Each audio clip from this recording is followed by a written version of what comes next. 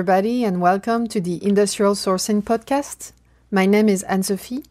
I'm the CEO of Ravacan. We built an online solution that gives industrial buyers a delightful alternative to their master spreadsheet. And it allows them to put processes like query price updates on autopilot. Learn more at ravacan.com.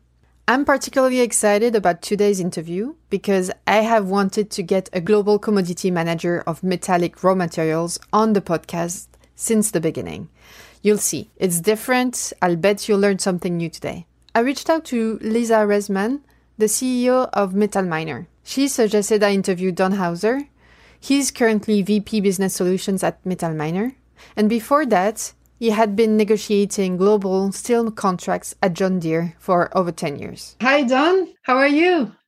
Great. I'm excited to be here with you. Yeah, excited to have you on the show and to learn more about your background and the flat steel commodity. Thank you. So I'm interested in learning how you ended up in procurement. What's your story? It's kind of an interesting story how I ended up in procurement. My background is actually in manufacturing engineering, and I worked several different roles there. I worked with Toyota and Ingersoll Rand and some other large construction companies in a manufacturing type role, and it just wasn't really a good fit. A lot of people told me I talked too much and I was too social to be an engineer. So I had some suggestions to look at procurement. So I kind of explored those avenues and ended up in procurement. Once I got there, it was a good fit. Been there for a better part of a decade. So you started your career in procurement at John Deere? Yep, that's right. So I worked in the seeding division. They made the equipment that puts the seed actually in the ground. So if you think of corn and soybeans, the equipment that plants that. I worked in cost with those, so trying to figure out what the new product was going to cost. The engineers would draw it up on their sketch pads and napkins, and I had to figure out what it was going to cost in production. And I did that for a couple of years, and then I moved to the enterprise procurement, where I sourced flat steel globally, really, U.S., Mexico, Europe, a little bit in China, everywhere that John Deere bought flat steel. I had some sort of involvement in sourcing it. All right, very cool. So how many locations were you responsible for? I don't really know location-wise, probably 50-ish, somewhere in that neighborhood, because they're spread out all over the place. Large North American footprint, obviously, but it went everywhere and across all the different product lines too. Everything from your little riding lawnmower that you would mow your personal yard, everywhere to the construction equipment that would be in mines, the large dump trucks, excavators, the whole product line and everything in between. A lot of people think of John Deere as farm equipment, the big green stuff. That's what you think of, but also has a large construction division and sourced all that metal too. And so how complex is it? Like how many different grades of steel would you source?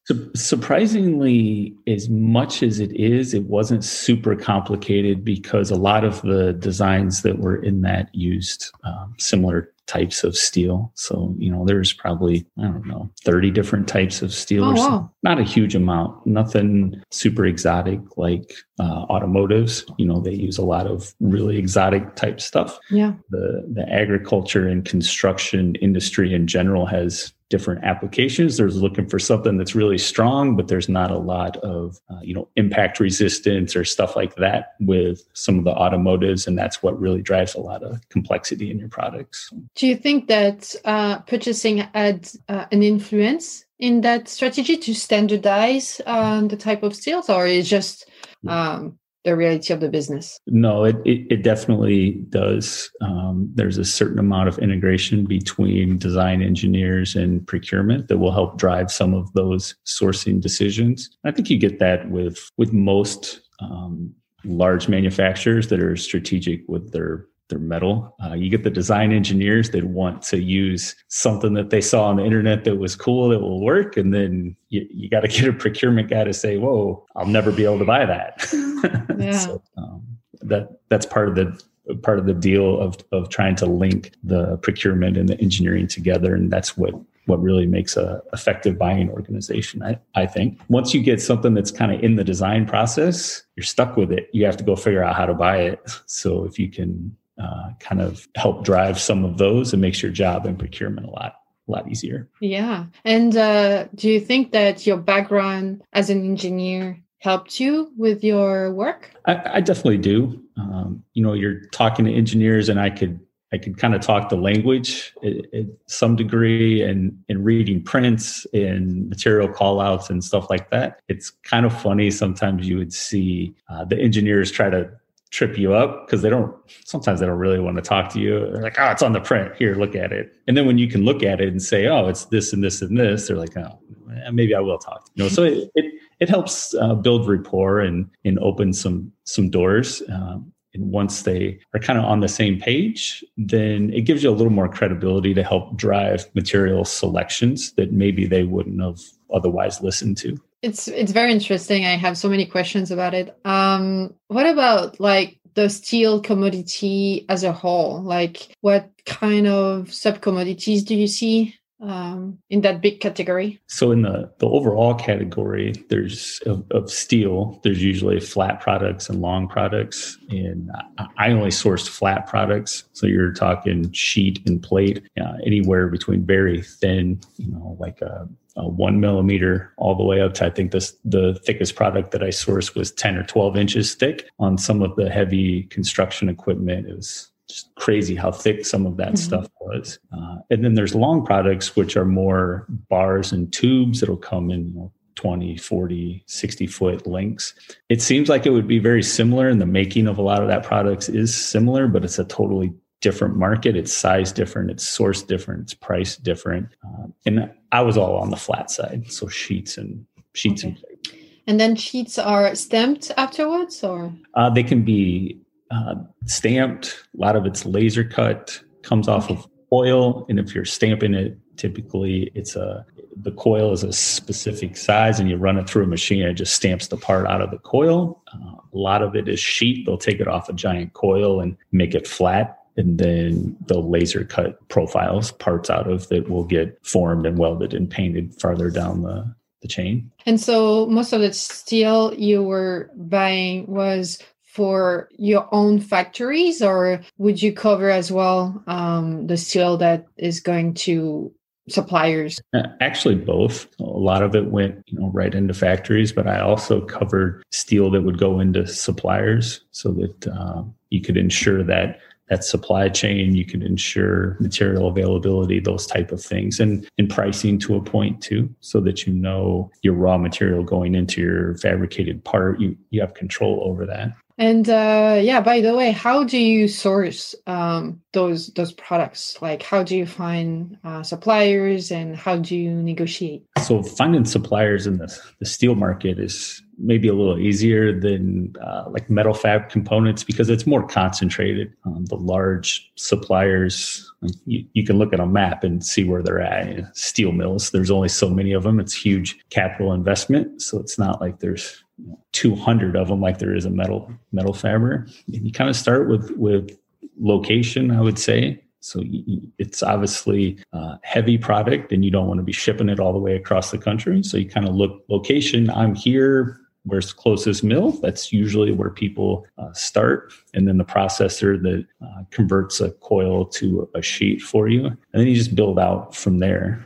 It's a lot of relationship building, phone calls, some lunches. It's the steel industry is really small, in my opinion, for the amount of dollars that run through it. Mm-hmm. So everybody knows everybody. A lot of people will jump from one company to another, and it's all kind of commingled. Mm-hmm. And so the relationship is really important. Once you burn a couple people in that industry, it gets around, and it's almost impossible to get done what you want to get done after that. So I always said it's important to have a high say-do ratio. You just, even if it's bad news, if you lay it out there and let people know, hey, this is what I'm trying to do, they'll respect that. And that's the best way, I think, to build your supply base out.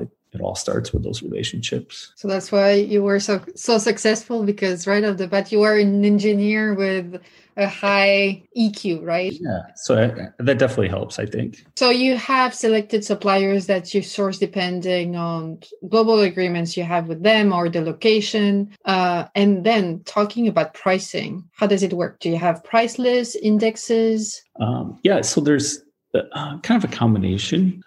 Steel is usually priced with a base metal and then some extras. So if you're buying one grade, maybe there's no extra for that grade or that width and gauge combination. But as you change all those parameters, then they pile on different extras, and that's kind of the whole breakdown of it. And that base piece usually follows some sort of index. There's some sort of contract agreement that will say that base piece of it will move up and down based off of whatever your mechanism is tied to.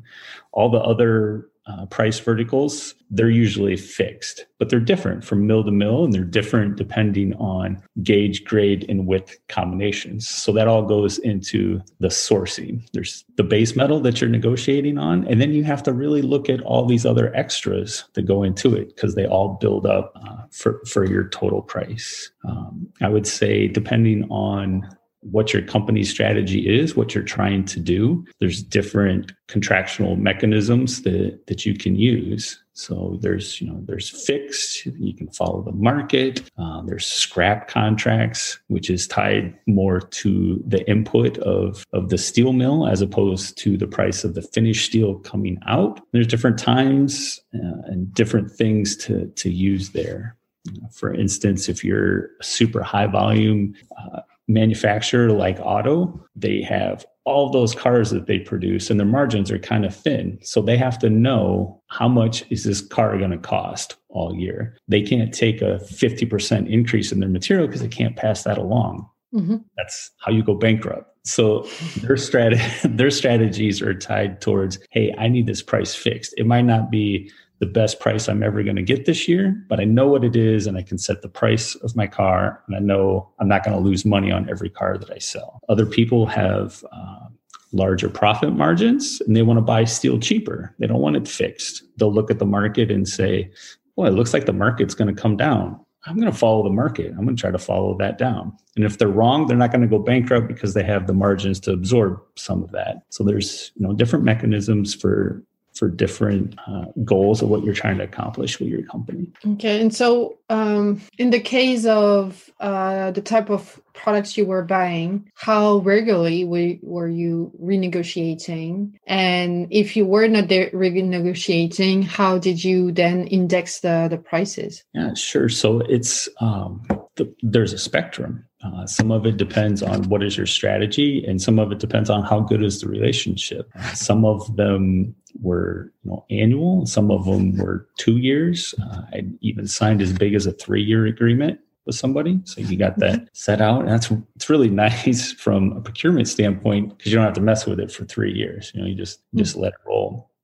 The longer your agreement is, the more kind of flexibility that you have to have, though. So you would never be able to, for instance, fix a price for 3 years. Yeah. Nobody's going to sign up for that on either side.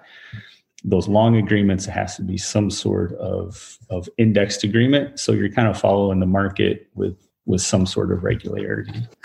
That's a big thing. But typically, I think a lot of people will do an annual contract and then reevaluate it depending on two things. What are they trying to accomplish? And where do they think the market's going to go? From year to year, it's different. Several years ago, there was big trade cases in steel, and you could kind of see, hey, price of steel was going to go straight up. So might not want to follow the market in that instance. Right now, it's at near record highs. Might want to follow that back down. At some point, that's going to come back down as it comes into contract time and you've kind of went over the peak. You might want a contract that follows it all the way down. So it's really depends on what you're trying to do and where you think the market's going. Steel prices are record high right now. Why is that? There's a couple different drivers. The demand people assume because we've had all these lockdowns and shutdowns that the demand for metal is low because everybody's staying home, right? But that's not really the case. Is what's happened is a lot of the demand has shifted from what people were buying to what they are buying now. For instance, if you're making campers or outdoor equipment or boats, things like that, things that people can buy right now and kind of escape their house, off the charts.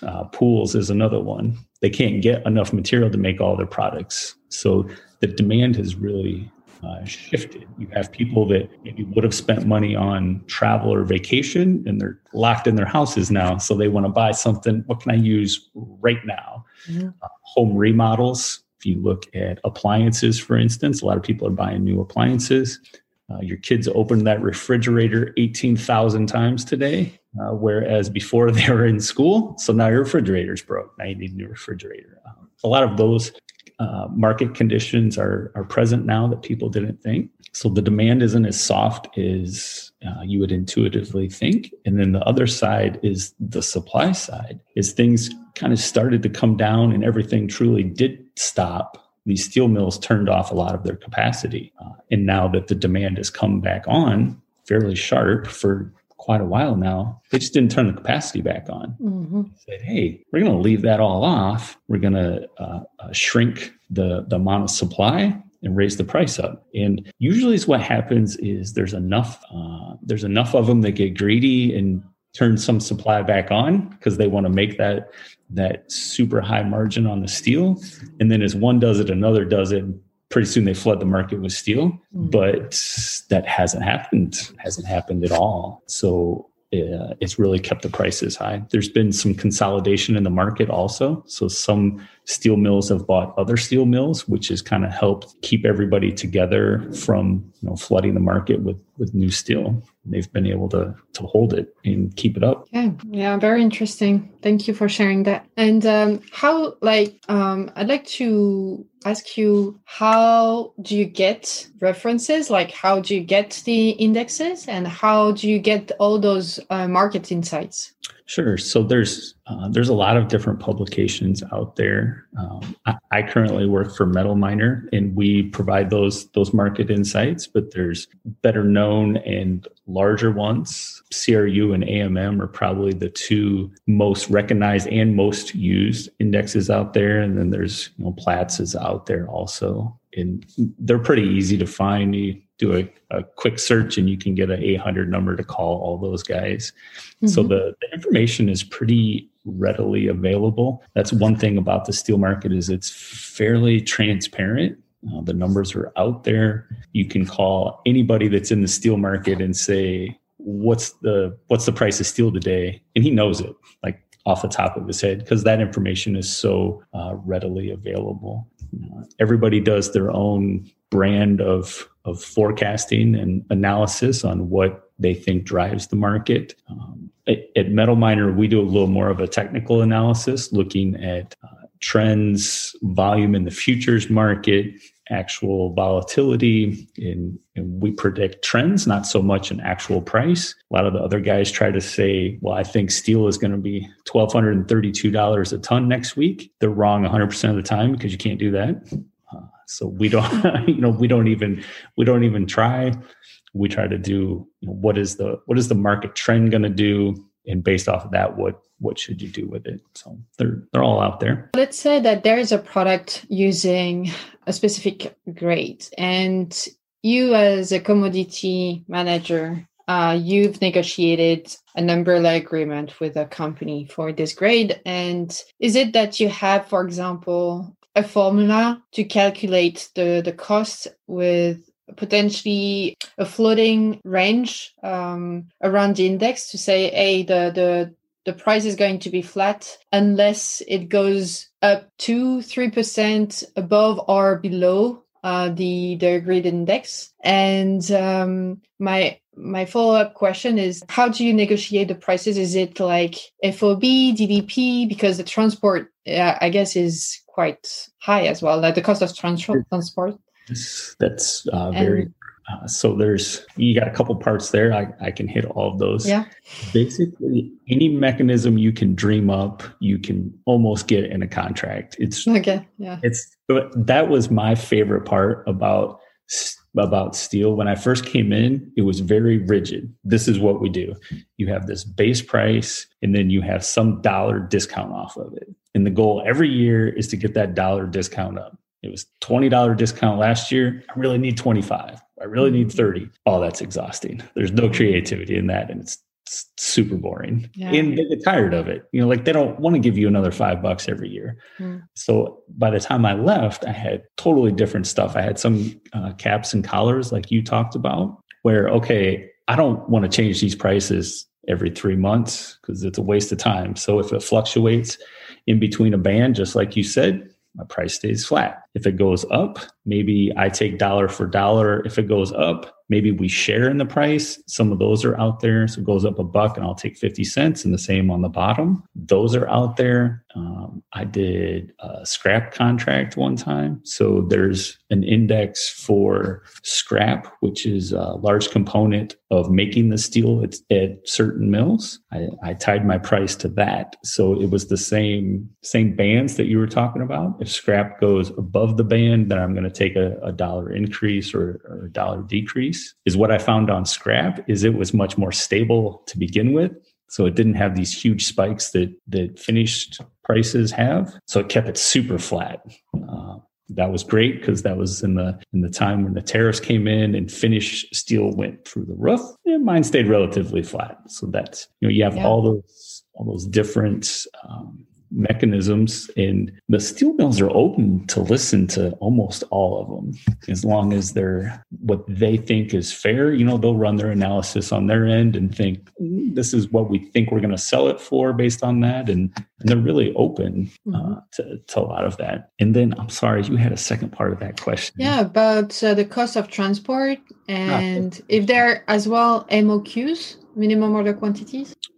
Yes. So there is. So to get it from a mill, they're making 20-ton coils, and they're not going to sell you less than that because that's what it comes out the mill as. If you need something less than that, it'll go to a processor, and they'll take that coil and essentially break bulk. They'll cut it into pieces for you. Maybe they'll sell you a quarter of that coil if that's all you need. But if you take less than that coil, they're charging for that. Yeah. They essentially want to put that coil up, and they want to run the whole 20 tons out to whatever you need it. And that's where you get your best price. And then on the freight side, you pay for a full truckload. If you put one sheet on there or you fill the whole truck up, you're paying the same freight rate. So you really need your orders to, it doesn't necessarily have to be the same material. You just want to fill the weight up on the truck, right?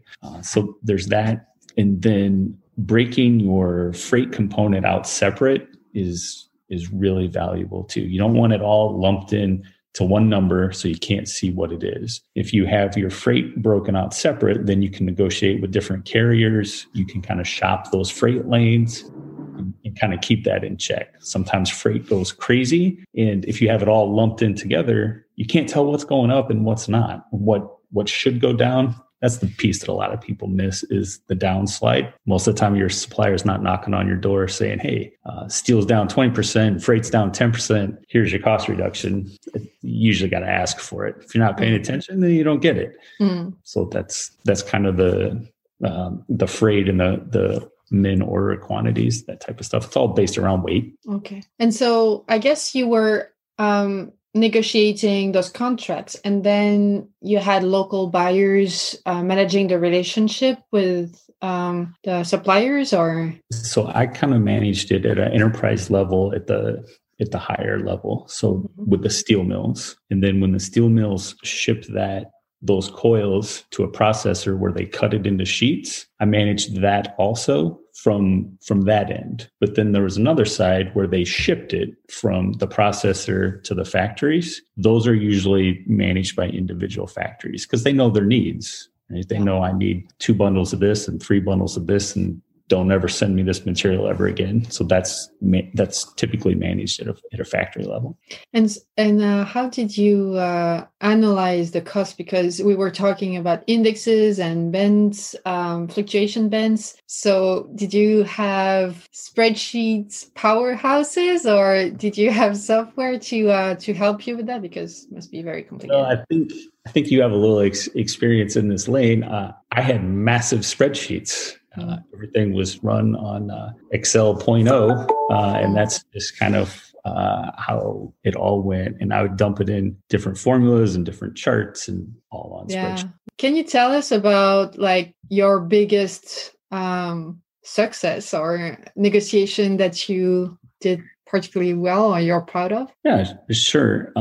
Kind of back to where I started with that, it was really based on relationships again.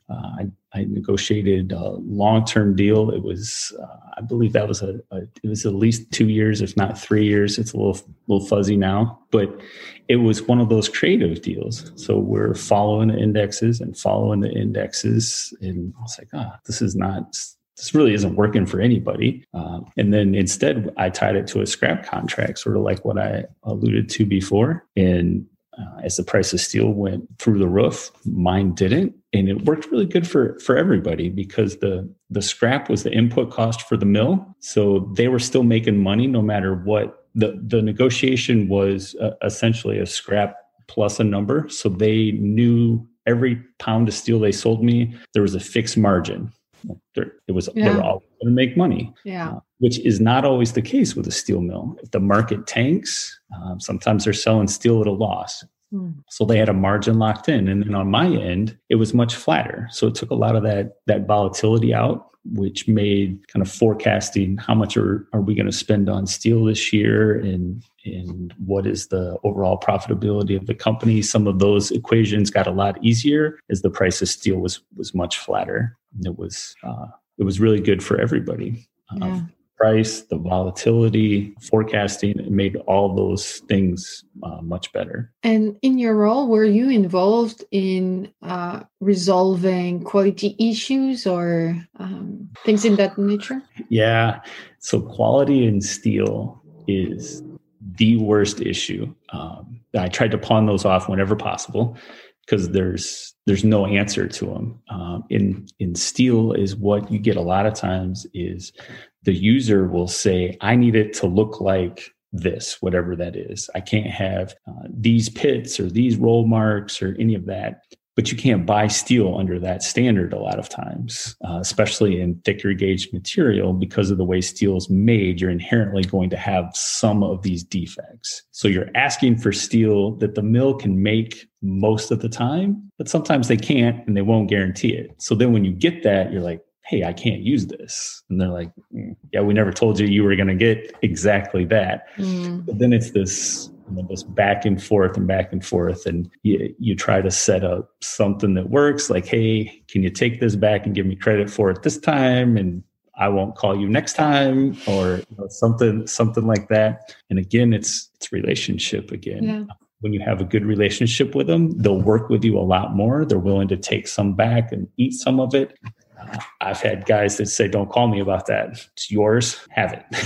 Yeah. And there's no recourse for it either. So quality issues are tough, the toughest. Yeah. Were you traveling a lot when you had this position? No, I really didn't travel that much. So I live in the Midwest, and most of the mills are in the Midwest. There's some in the Southeast too that I would go to from time to time. And then I was good for 1 or 2 international trips a year. Mm-hmm. That was about it. A lot of stuff's done email and phone calls, not as much as what's done now, obviously. Yeah. But after you meet people a few times, then I felt comfortable with more of the electronic communication, further the relationship. Are there some special events in that industry, like trade shows, that you would not miss? Yeah, every year there's a big steel conference in Atlanta that pretty much everybody that's sourcing large blocks of metal go to. You get steel mills and users and OEMs and all that go. There's a couple of them. Mm-hmm. That's what I really like about sourcing and procurement. It's what you're describing. It's the creativity that you can use and enjoy the analytics part of it, because then you're within numbers and you're looking for the truth and transparency, and you have the relationships and the traveling. It's the best job. It's good. The only thing better is marketing. Yeah. Or entrepreneurship as well. Yes. Yeah. I would agree with all that. It was super interesting. Thank you so much for sharing all of that with us. Do you have some parting words, maybe for people who are interested in getting into that career? Or I would say if you enjoy talking to people and being creative and still have that piece of you that likes to analyze data, it's a really good fit. Because you need the analytics in order to make the negotiations, and you need the relationship people to execute whatever you've decided is the best way to go on the analytics. And a lot of times you have to get out of that lane of this is what we've done for the last 20 years. And that's where you make the step function improvements is something different. A lot of these old practices in old ways have been around for decades, and they've squeezed everything out of those. So you got to do something else to make those improvements. I would say those are probably the three attributes of a good procurement person, I would say. And can you tell us a little bit what's your current role? Sure. My current role is at MetalMiner, like I said. So I'm the vice president of business solutions. I work with new product development and new customer acquisition. It's kind of funny because I'm trying to sell it to people that used to be in my role. But it's also good because I can kind of look at the information and products that we provide and be like, yeah, that's really useful, or, oh, nobody's using that. Get rid of that. So that's kind of what I'm doing now at MetalMiner. And we really try to provide not just the data, but some personal support. So you can call me or the analyst on our team and say, hey, we got this information. What does this really mean, and what should I do with it? How should I use this information to buy metal better, be more strategic? And somebody will pick up the phone and talk to you, which is a little different than some of the other CRUs and AMMs. They try to provide the information and let you figure it out. All right, cool. Thank you so much. Thank you. It was fun. Yeah, I really enjoyed the conversation, and thank you. Yeah, thank you.